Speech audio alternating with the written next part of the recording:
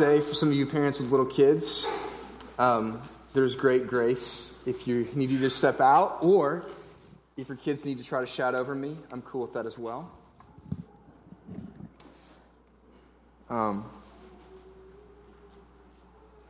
That song is an affront. It's to our senses to some degree, right? We sing of the incarnation, and we talk about all things being well, but so often when we look at our lives, it's simply not the case. And yet, one of the great themes of Christmas, besides glory, which we looked at last night, is peace. Peace. As we have been doing this whole month, we've been looking at the songs of Christmas, the songs in Luke 1 and Luke 2, and we've looked at the Magnificat by Mary, and we've looked at the Benedictus by Zechariah, and this morning and last night we are looking at what is known as the Gloria in Excelsis Deo. And there's a second part of that line that the angels sing. It's the angel song is what we've been looking at last night and this morning. And it says this in verse 14 of Luke 2, "Glory to God in the highest, and on earth peace among those with whom he is pleased." We're going to look at peace this morning, following your own Bibles as I read from Luke chapter 2. I'll read beginning in verse 8 through verse 14 and end right there where I just read. "And in the same region there were shepherds out in the field keeping watch over their flock by night. And an angel of the Lord appeared to them, and the glory of the Lord shone around them, and they were filled with great fear. And the angel said to them, 'Fear not, for behold, I bring you good news of great joy that will be for all the people. For unto you is born this day in the city of David a Savior, who is Christ the Lord. And this will be a sign for you. You will find a baby wrapped in swaddling cloths and lying in a manger.' And suddenly there was with the angel a multitude of the heavenly host, praising God and saying, 'Glory to God in the highest, and on earth peace among those with whom he is pleased.'" It's in the reading of God's holy, inerrant, and infallible word. May the grass wither and the flower fade, but the word of our God, may it stand forever. Hey, would you pray with me? Lord Jesus, we thank you for this opportunity to come and very specifically have a Lord's Day that is focused on and is so much inherently a part of our celebration of the incarnation of Christ Jesus. And so, gracious God, maybe none of the things I say this morning are new. We are used to Christmas, and we are used to the talk about peace and glory, and we're used to hearing about angels singing and shepherds and fa la la la. But gracious Heavenly Father, I pray that by the gracious goodness of your Holy Spirit, that which maybe we have heard of 10 times, 100 times in our life, Lord, that you would make it new. For those who've never heard this, though, Lord, I pray that, Lord, this would be sweet and fresh, that there would be a story here of peace and the story that you're writing and a future peace that you are going to give to us that would be tantalizing for those that don't know any peace in their life, whether their life is burdened with financial stressors or familial stressors, vocational stress. God, I pray that you would, more than anything else, come and make peace between us and you this morning, so that we may have joy in you, in your glory and your grace to us. We ask this in the name of your perfect Son, Jesus. Amen. All right, for the sake of brevity this morning, no introduction, we're going to dive right in.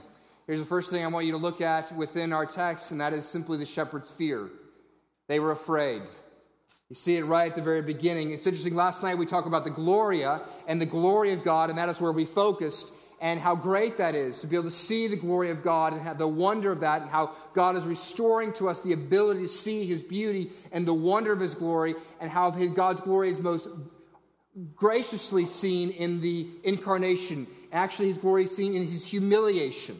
The fact that Jesus would deign to come and take on flesh to enter in, and through that, without the shimmering lights and without these imminent displays of his power, we see that God's glory is articulated within the gospel through Jesus' humanity.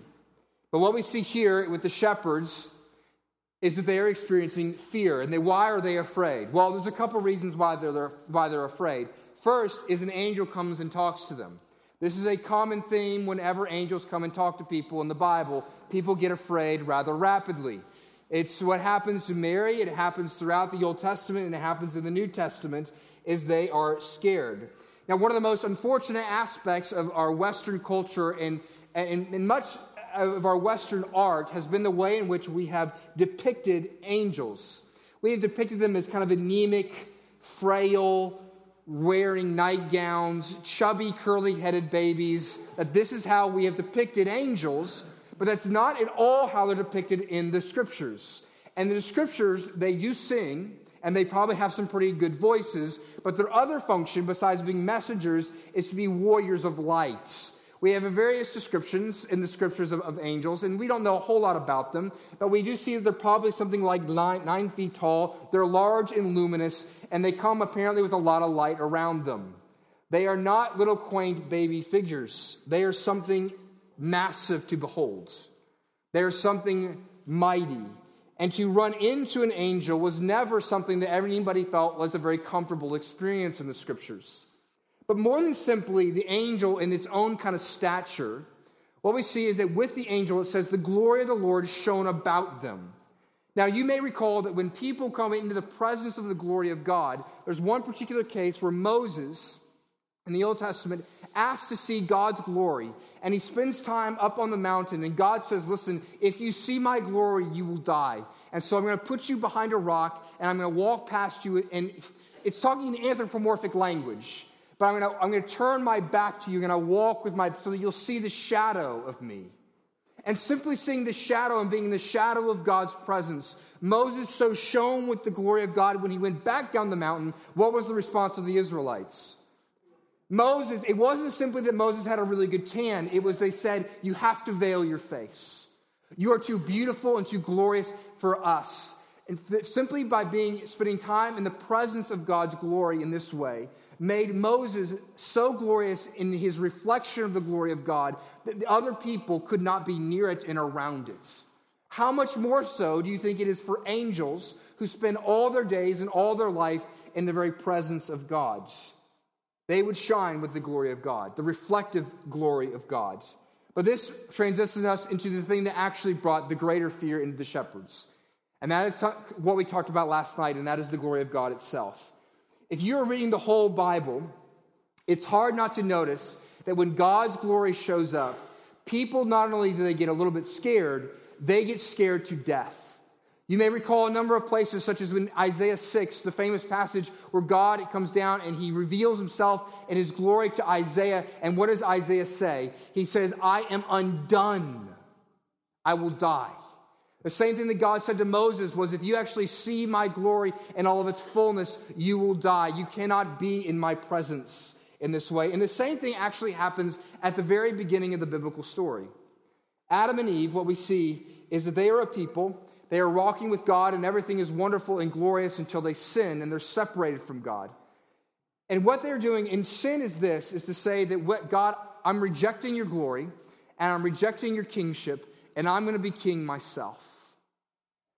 Now, what happens when God comes to the garden when they have decided they want to be rulers of their own life? What do? They hide. They can no longer, because they have rejected God's glory and God's kingship, they have to hide themselves from God and his glory. They have been caught. It's interesting, if you were to pose as a policeman, when's the time in which you would be most frightened? When you saw another policeman. If you had counterfeit dollars, the most frightening time would be if someone was comparing your dollars to real dollars. This is what's going on with Adam and Eve from the very beginning. Is they are posing as being kings of their own life, and suddenly the glorious, the true king comes back into the garden, so what do? They get really scared. They get really scared, and as they should be. The glory of God is a threatening thing. It's a very threatening thing. Because when you, as a sinner, comes into the presence of the glory of God, we cannot stand. There's this place, in various places it talks about this, that those who are wicked, those who are full of sin are like chaff. They simply get burned up. And what they get burned up by is the glory of God itself. The glory of God is the beauty of God's reflection of the essence of his character. And that is a wonderful and beautiful and glorious thing, unless you're a sinner, in which case it's a frightening thing. Listen, this is pedantic and rather childish in a teenage illustration. But if you've ever seen a 14-year-old boy suddenly come face to face with a beautiful girl, what does he feel like? He feels this big. And every pimple on his face may be this big, but suddenly what does it feel like? This big.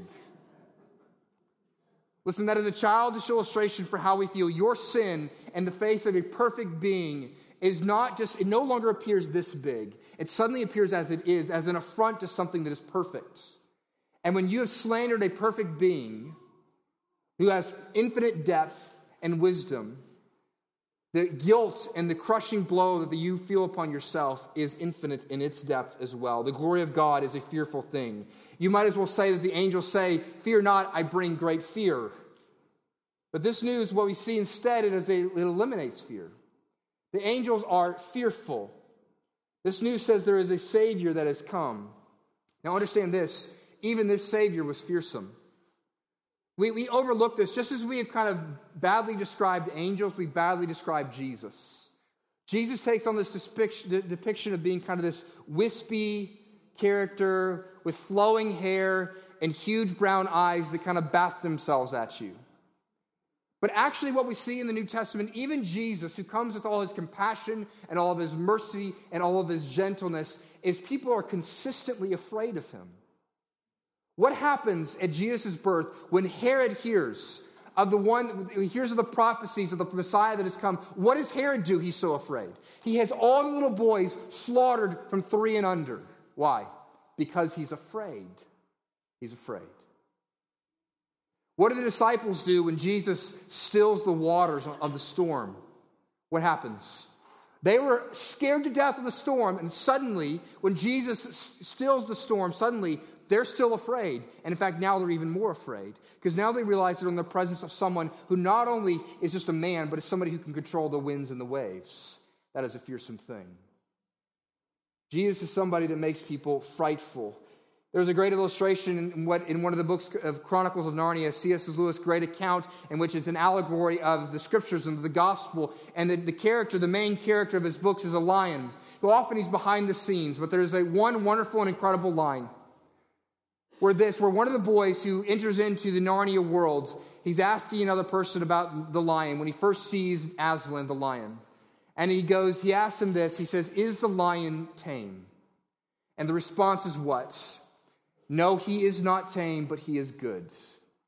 When you come into the presence of the glory of God, yes, even Jesus veiled in flesh, even then you realize that this God is not someone I get to control, he's someone who controls me. He is grand and glorious and powerful, and he is frightful in that glory. Well, the angel says, though, what do we do in the face of our fear?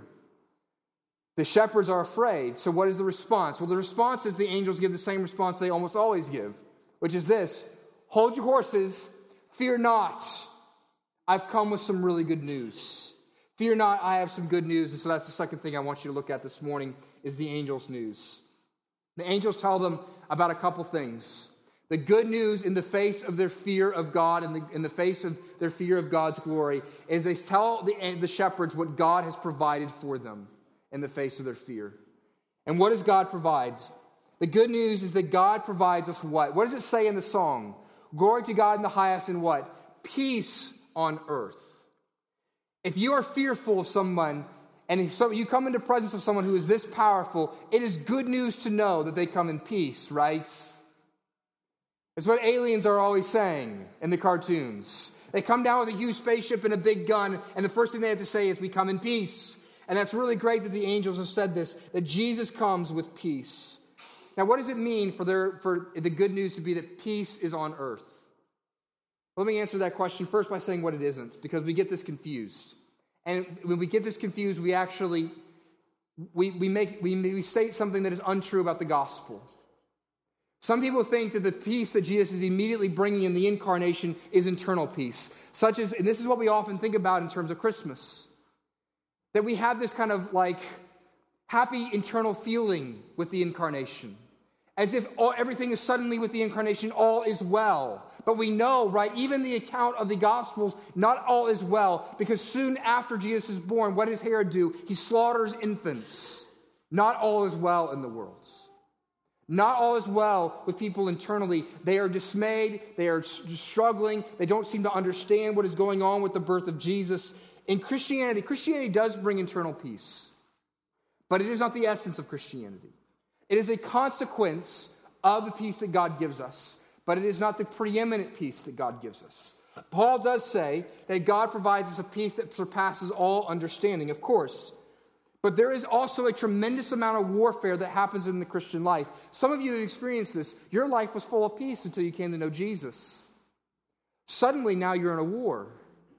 Suddenly, all those things that you used to think were not a problem at all, suddenly you're going, oh my goodness, that's a problem in my life, and I have to try to put that to bed, and you can't do it. There's a war going on internally. Actually coming to know Jesus may not bring you internal peace, a sanguineness within your heart and your soul immediately. Actually, what it may do is introduce war at first. The second thing the peace on earth is it's not international peace. It's not political peace. This is not some sentimental peace like that, the pageant girl asked for. This is not peace on earth is what she longs for the most. That's not necessarily what Jesus immediately brings. In fact, he states that this will not be the case. He says all the way up until his second coming, there will be wars and rumors of wars. To think that the incarnation will immediately bring an end to all wars in this world is an inappropriate thought. And to proclaim Christianity as being the end of all wars is to communicate a lie. Now listen, there is one day Jesus is going to bring a peace that is going to end all things. What we see in Revelations, he is going to make all things new. There will be no crying or tears. But right now we live in between the first advent and the second advent. That is important to understand. Now I'm going to give you a 50-cent theological word. Too often, when we long for and we make the incarnation entirely about us having internal peace, or the incarnation entirely being about international or political peace, what we have there and what we believe, what that is an over-realized eschatology. I know, thank you, Ed. All right, I know it's Christmas morning. Eschatology means the study of the last days. And what we so often do is we say that what Jesus is bringing, what we long for him to bring is already true now, but that's simply not the case. You can look around the world. If God has brought peace internationally, then listen, we're selling just a bunch of goods. It's a lie. Because you look around the world and it's not peaceful today. Ask the people, the Christians in Syria and the Christians in Palestine, well, they live in a world that is full of peace. It's not. And so what we've been celebrating in the Advent is we're celebrating the fact that when all we do, we look back to the first Advent, but we long for a second Advent. A day in which he will come, and the last days where he will bring the peace that we absolutely long for and we desperately need. So that's not exactly what the angels are talking about here. It's not international peace and it's not internal peace. So what is the peace that the angels are singing about? Well, the clue is in the verse itself. It says this: peace among those with whom he is pleased. Now, some of you hear that, and immediately, if you grew up in the church, or frankly, if you just grew up in kind of Bible Belt American Christianity, or if you've simply even seen a Christmas card, you listen to that translation and you go, wait a second, that's not the way it's supposed to go. Your Christmas card read something like this, didn't it? Glory to God in the highest, and goodwill towards men. That's the old King James Version translation of the Scriptures. That was done 500 years ago, and the King James got it very, very wrong. Now, to be gracious to the King James guys, that was 500 years ago, and we've made some advances in our understanding of how to translate Scriptures. We've made geographical advancements, and we've discovered various old artifacts, and we've learned how to better translate information and language into new languages. So the King James didn't quite get it right. That's okay. To use the King James and trying to understand the Christmas story would be kind of like using, a medical doctor using leeches and sharp rocks to do surgery. The translation is incorrect. That was unkind, wasn't it? That was mean. I'm sorry, KJV lovers. But what it actually says in the actual more modern translations that all scholars agree on is what it says here: peace among those with whom he is pleased. Peace among those with whom he is pleased. What it is saying there, and the story of the Bible is this, is that there is ill will between us and God. There is ill will between us and God. And the peace that Jesus came to bring is peace between us and God. Not first and foremost international peace, not first and foremost internal peace, but goodwill and favor and pleasure between us and God again. It says this in the hymn we're going to end our service with this morning, and Hark the Herald Angels Sing. It says it very well. Charles Wesley, again, I quoted him twice last night. He gets another pub this morning. He says this, peace on earth and mercy mild, God and sinners reconciled. The story of the Bible is that there has been a war, and we have made war against God in our sin since the fall of Adam and Eve. And that what we need is to be made peace, to be reconciled, and be made back into a right relationship with God. And so that's what God provides in the incarnation.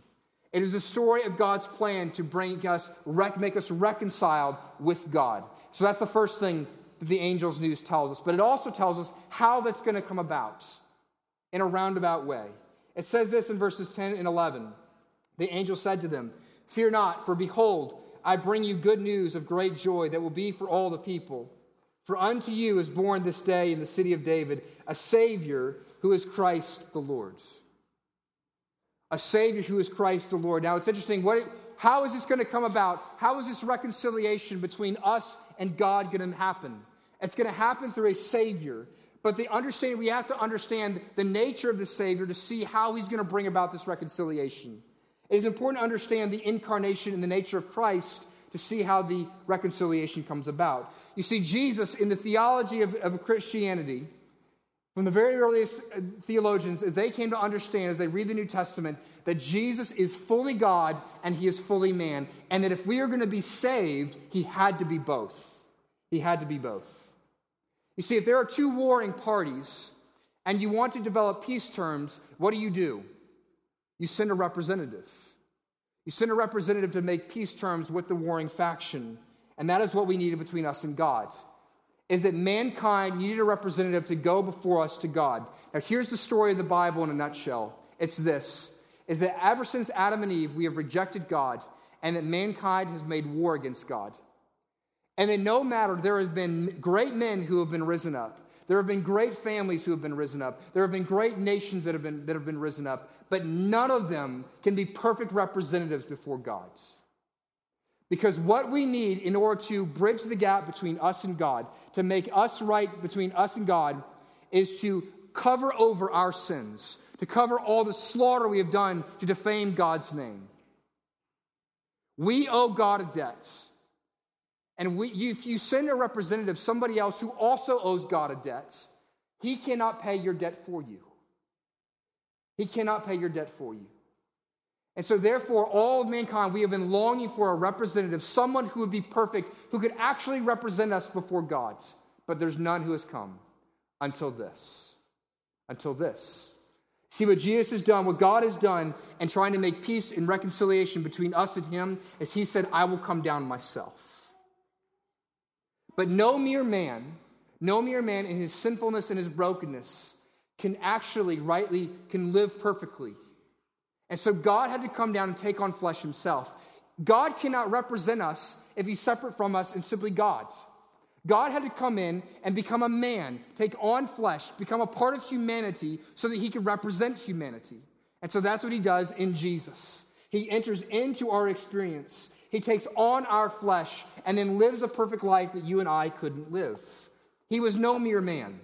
You see, a merely good man cannot pay your debt. It took a perfect man. It took a God man. And what it says in this text, and what the angels say is such the good news, is that the Lord God himself is coming down to take on flesh to be our representative. That's the beautiful truth of the incarnation. That this is the story of reconciliation, of us being made right with God. And here's the question, how does that happen?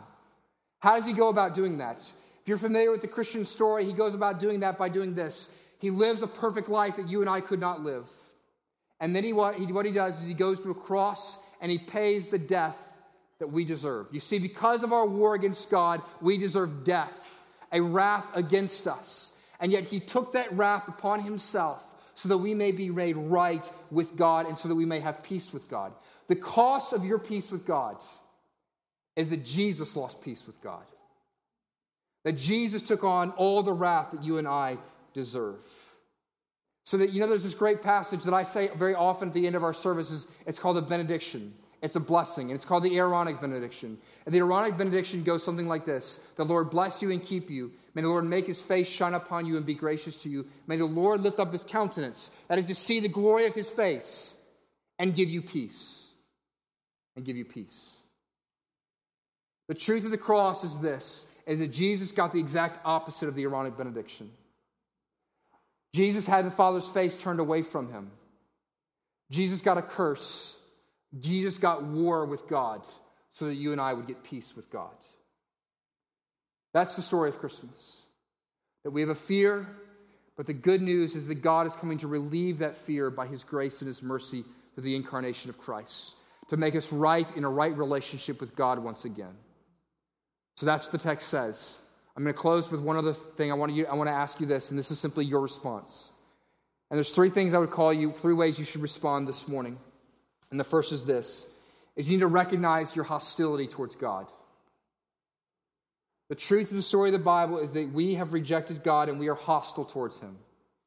You and God have a problem. You and God have a problem. Recognize that you need peace with him. We think we need internal peace or political peace. The peace that you most need is you need God in all of his glory and all of his might not to be angry at you anymore. That's the peace that you desperately need. You have to acknowledge that there is separation between you and God.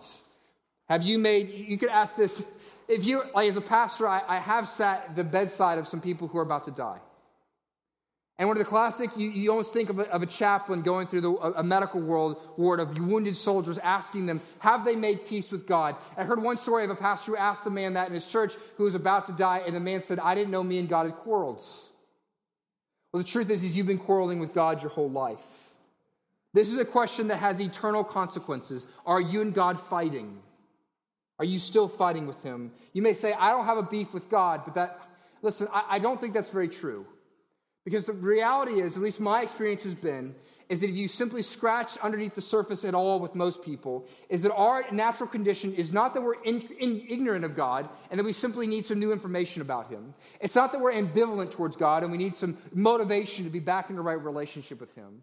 It's that we're angry with God and that we're hostile towards him. There's a place in the prophets where a prophet of God is sent to chastise many of the prophets in Jeremiah. And he says, there's these false prophets that are coming to the people of Israel and saying, there's peace. And he says, there's peace. They're saying there's peace, but there actually is no peace. Do not claim that you have peace with God when there is no peace between you and God. There's a hostility between you and him. You have to at least admit that. That's the beginning of reconciliation, to understand that you've offended him, that he has something against you. Colossians 1 says this, though you were alienated and hostile, and yet Jesus has reconciled you in order to present you holy and blameless. That's a beautiful truth. Holy and blameless. So the second thing you have to do in order to be made right, first you have to recognize your hostility. The second thing is you have to reject all your failed attempts to be made right with God. So the first thing you've got to know you've been fighting. And the second, you've got to put aside all the failed attempts to make yourself right with God. Here's the classic way that religion tells you to be made right with God. It's said well in one of our Santa songs, right? You better not shout. You better not pout. You better not cry. I'm telling you why. Because God is making his list. He's checking it twice, and he knows who's naughty or nice. That's what religion tells you. That's how you be made right with God. Is you get on the nice list. And if you've been nice, then you get peace with God. But that's silliness. Yeah, it's interesting. My kids, here's something, I don't think as a parent you've ever experienced this, where one kid, you walk in the room, and one kid is doing this to another kid, and then suddenly the child realizes you're there, and suddenly straightens up, and it's like patting the kid on the head. And you're going, I've seen through this. The patting the kid on the head doesn't make up for the fact that you just beat them senseless. And the same way that you're suddenly patting God and going, yes, good God, you're so great to me, does not make up for the fact for all the times and the places in which you have said, you've shaken your fist at him and said, I want you to have nothing to do with my life. Here's the beautiful truth though, is that we don't make peace with God. That's what religion says. Religion says we make peace with God. Christianity says God makes peace with you. Christianity says that God makes all the steps. He pursues you. He sends his son to get you. Angels brought good news. News. You know what you do with news? Do you make the news? No. News is brought to you and you simply respond to the good news. And so the news is this, is that there's one who has come to make peace between you and God. The average person in a Christian church this morning believes in religion and is trying very hard to be good and hoping that they can be good enough for God to have favor upon them, for God to be pleased with them. That is a false narrative.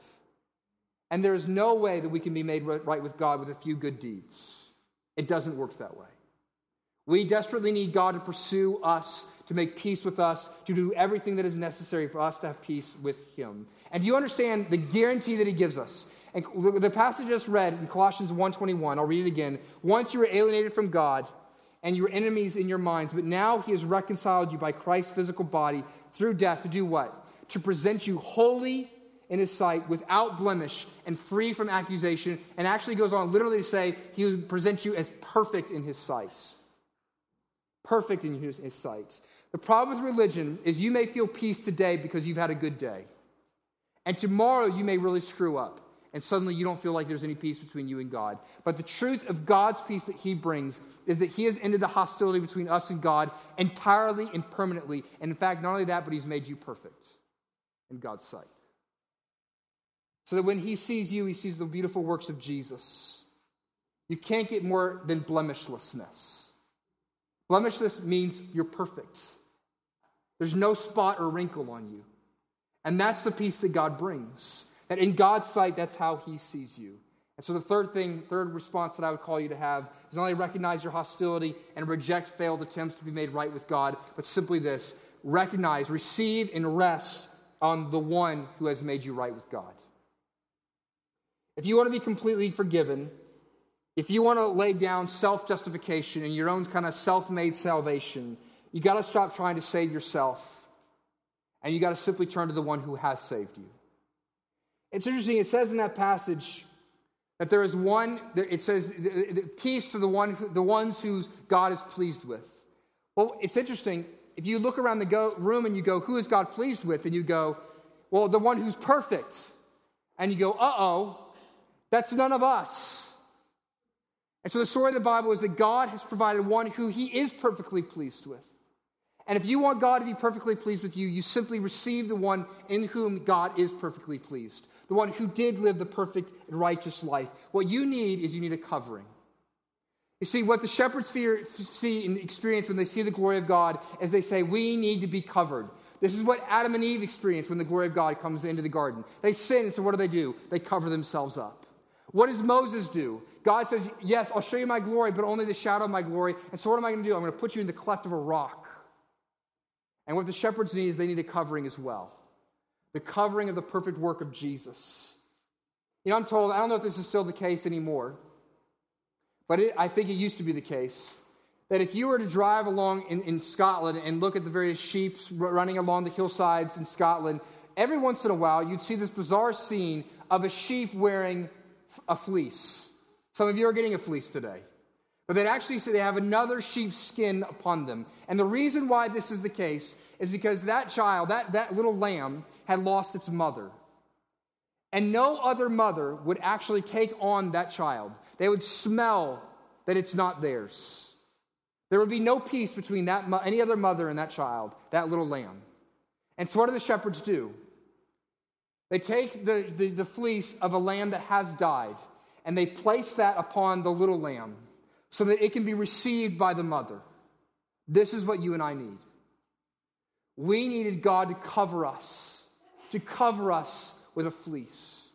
The fleece of Jesus' righteousness so that you and I could be made right with God. So that we may be received by God and called to him and be called sons and daughters of the King. This is what we need. And this is what Christmas is all about. One last question and we'll close. Do you have peace with God? Let me ask you this. Why in the world, if you know you could have peace with God today, maybe not internal peace, or maybe just the beginning of the struggle, and you know maybe not international peace, obviously. But if you could have peace with God today, why would you live another day on this earth and not know for certain that you and God are good? Well, the only way to know that is to plead the Son. Is to say, God, don't look at me, look at your perfect Son, who has covered me with his righteousness. There is nothing I have done that can make myself right with you. Only what your Son has done for me. And in that way, you have peace with God. Not just peace for today, and not just peace for tomorrow, but peace eternally. Let's close in prayer. Lord Jesus, we thank you that you are the one who has sent your Son. That you're a God who, in your glory and the beauty of your character and the essence of who you are, so longed to be in relationship with us, that even though we were a people who were at war against you, who were fighting against you, who were running away from you as fast as we possibly could, who were cursing your name, that, Lord, you came after us. And that you didn't just call us, but, Lord, you did everything that was necessary for our salvation. You did everything that was necessary to make us right with you. Gracious Heavenly Father, I pray that we would not be a people who leave this place today, whether it be for the first time or for the 1,000th time, to say and look up and say, God, I plead the precious blood of Jesus Christ. And gracious God, when you look upon me, would you see Jesus? God, would we know the peace that you have given us in Christ? May we trust in him and him alone for our salvation. We ask this in the perfect name of your Son, who gives us that peace. Amen.